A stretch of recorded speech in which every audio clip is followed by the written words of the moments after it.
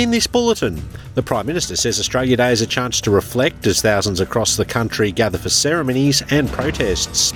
Cyclone Kirrily in Queensland downgraded to a tropical low. And in football, the Socceroos to play Indonesia in the round of 16 at the Asian Cup. With the latest from the SBS Newsroom, I'm Sunil Awasthi.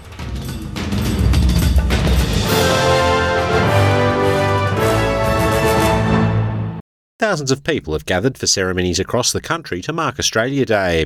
In Canberra, hundreds of people, including politicians and recent Australian of the Year winners, have gathered for a citizenship ceremony.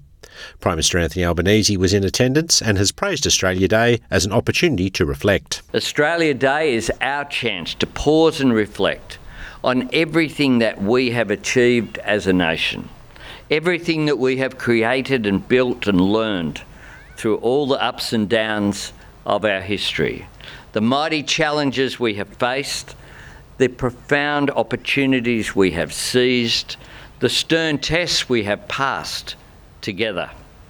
Everything that has made us who we are. Indigenous Australians are holding events across Australia on Australia Day to mourn the impact of colonisation and to celebrate the longevity and resilience of First Nations cultures. In Canberra, the Aboriginal Tent Embassy has hosted the Sovereignty Day rally to protest what it calls 236 years of unfinished business. In Sydney, dignitaries, including New South Wales Premier Chris Minns, have attended a ceremony which calls on Australians to reflect on the significance of the world's oldest continuing living culture.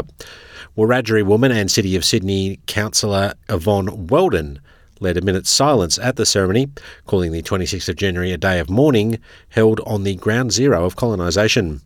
She has paid homage to the Eora clans, who she says were the first to suffer the impact of the arrival of the British.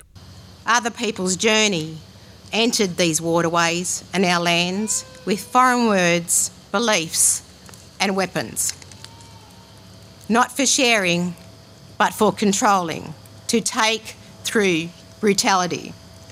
The commencement of devastation through genocide, through disease and through trauma. The creation of cycles that continue here today. Cyclone Kirrily has been downgraded to a tropical low after crossing the Queensland coast northwest of Townsville as one of the most powerful systems seen in the north. The storm has left more than 53,000 Ergon Energy customers without power in North Queensland, with the majority of them in Townsville. Conditions must clear before crews can assess the full extent of the damage to the electricity grid, and the company says the priority is to reconnect emergency services, hospitals, schools and critical infrastructure first. The Greens are calling for further alterations to the federal government's proposed Stage 3 tax cuts. Under the reworked scheme, anyone earning less than $150,000 will receive a larger tax cut, while those earning more are in line for a smaller benefit than earlier promised. The changes to the original Stage 3 tax cuts will need to pass Parliament with the support of the Greens and Crossbench before they are due to come into effect in July.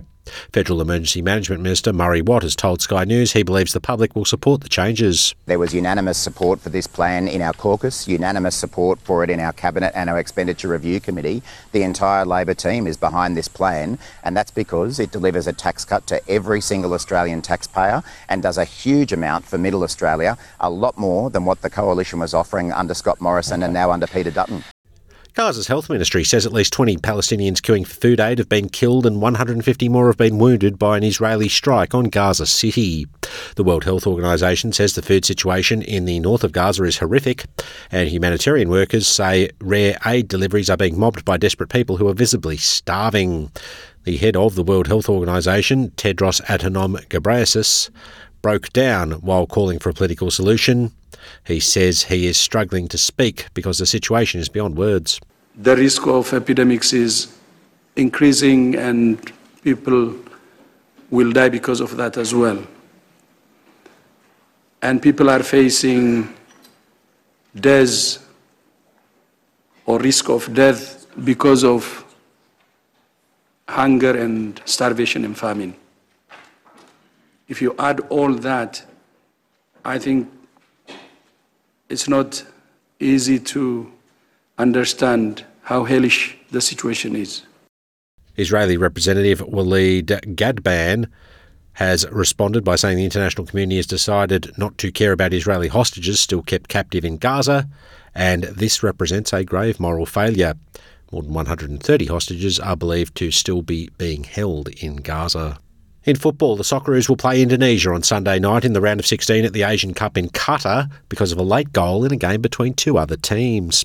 Kyrgyzstan scored with 10 minutes to go in their match against Oman to salvage a 1-1 draw. The top two teams in each of the 6 groups and the 4 best third-place teams go through the round of 16.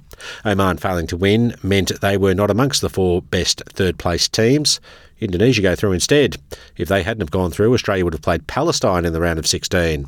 Australia hasn't played Indonesia since 2010 when they beat them 1-0 in Brisbane. If Australia beats Indonesia in the round of 16, they'll play either South Korea or Saudi Arabia in the quarterfinals.